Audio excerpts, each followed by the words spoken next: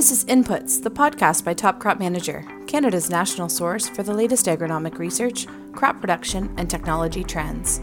You've tuned in to hear conversations about relevant research, best production practices, and everything in between. This episode of Inputs is brought to you by Smart Nutrition MAP plus MST.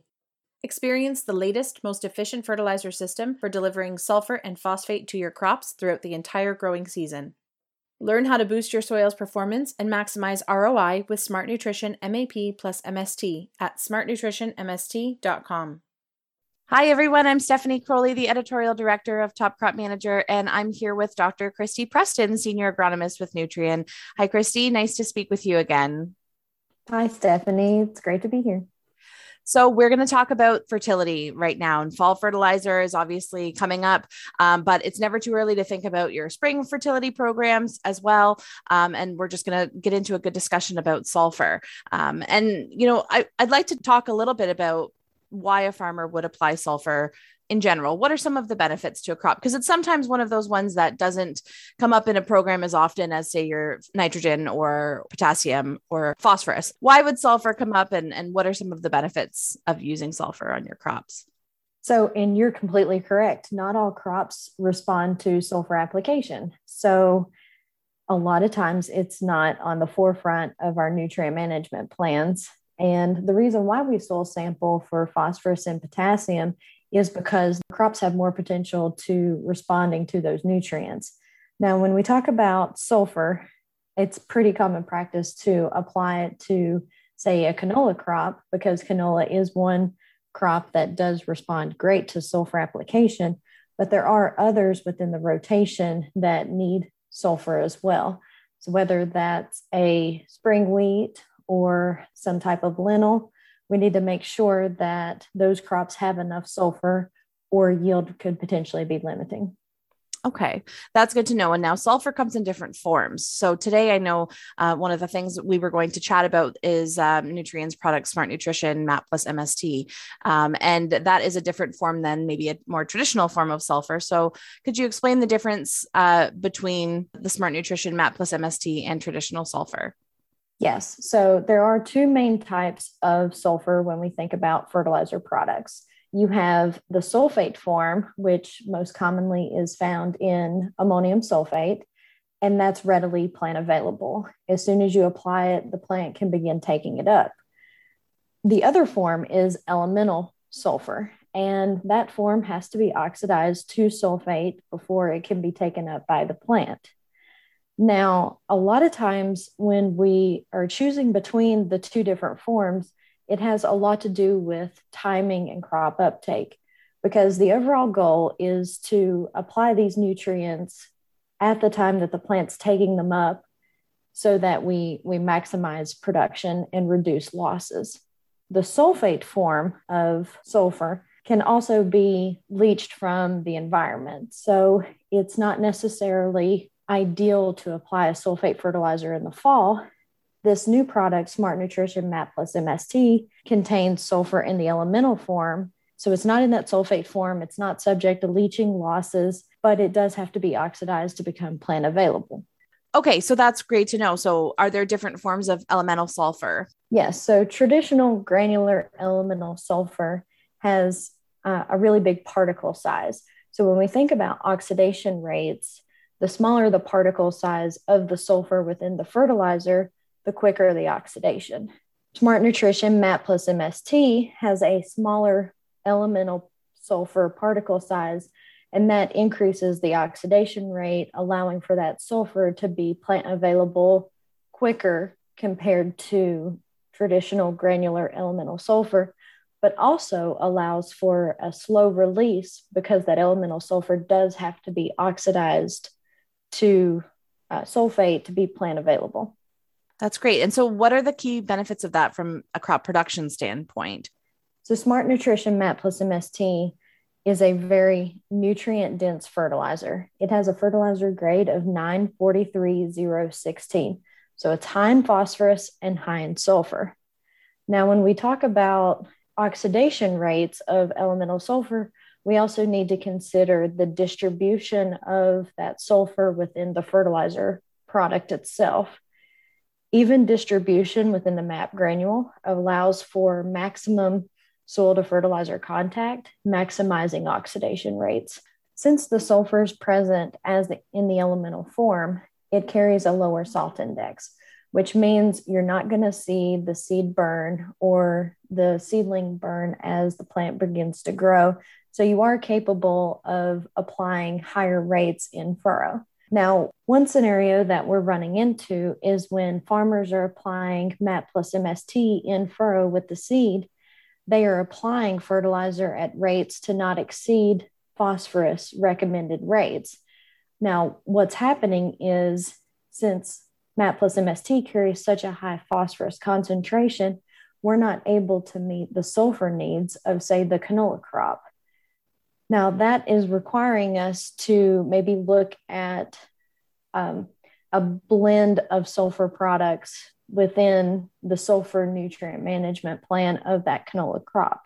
So we are suggesting that farmers apply MAP plus MST in furrow with the seed, meet those phosphorus needs, but then apply additional sulfur with, say, ammonium sulfate to get that early sulfur uptake, and then have the extended availability of the sulfur from the Smart Nutrition MAP plus MST.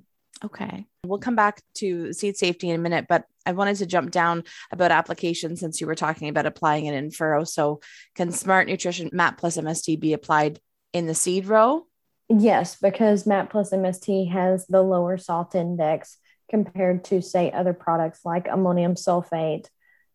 Yes, it can be applied in furrow with the seed. We're still doing trials on at what rates we can push in furrow. Okay. And it does depend on the soil conditions for that year. Now, this year, we've seen drought conditions, and that is not ideal for high rates of fertilizer being applied in furrow.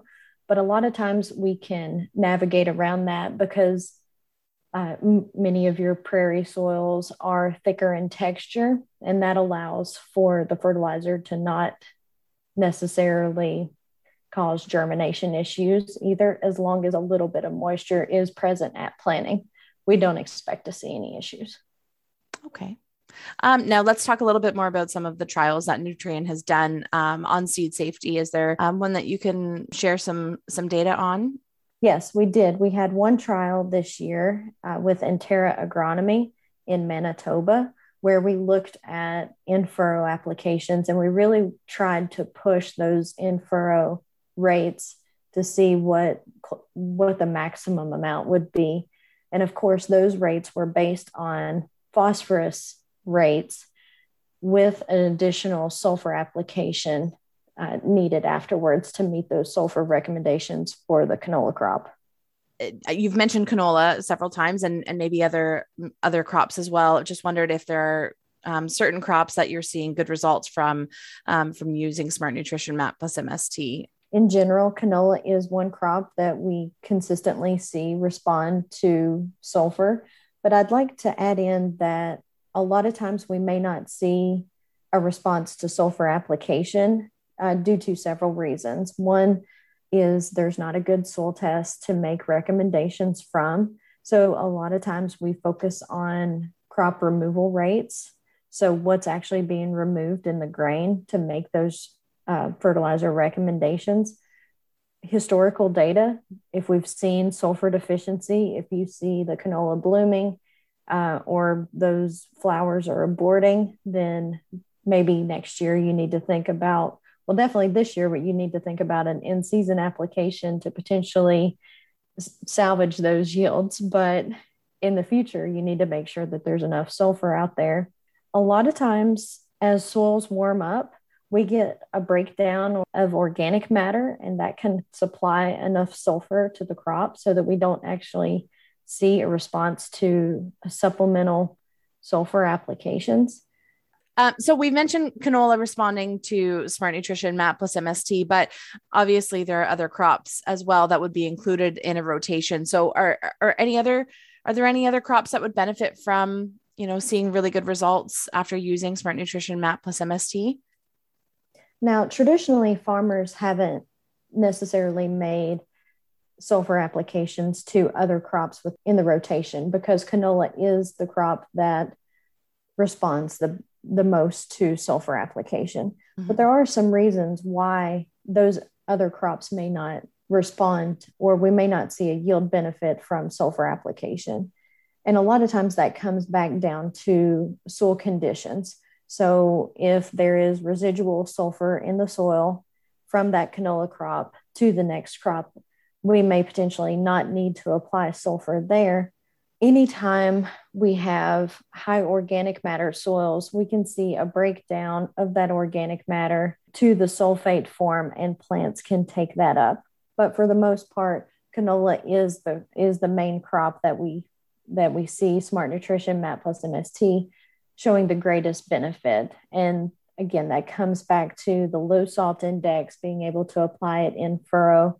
And since it is the most responsive crop in the rotation, making sure that we have enough sulfur availability out there to maximize that crop. Okay, great.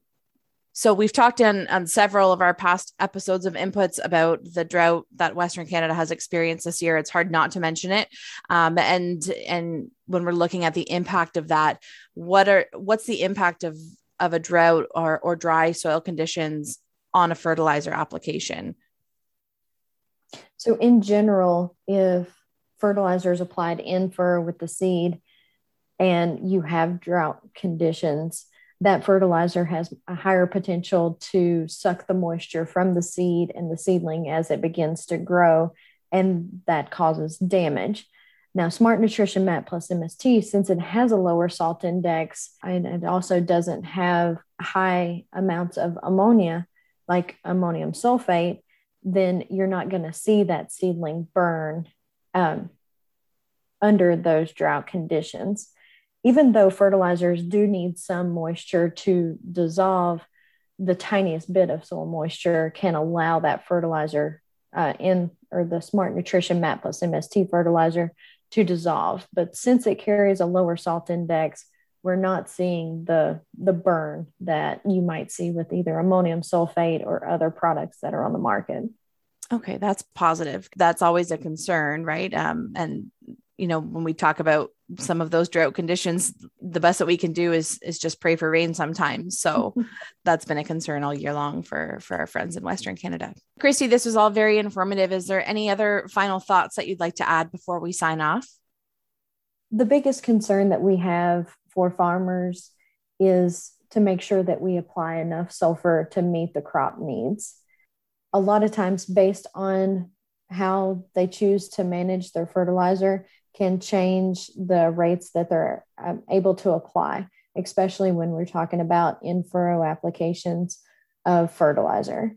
So if a farmer is using Smart Nutrition MAP plus MST in furrow, we need to make sure that, yes, they are meeting their phosphorus rates, but they're also meeting their sulfur rates, whether that's with an additional Smart Nutrition MAP plus MST application in the fall or in the spring, or an additional application of ammonium sulfate to meet those sulfur needs.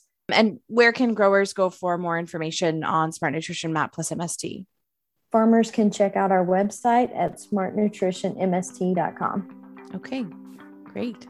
Well, thank you so much for joining us today. Always a pleasure to speak with you.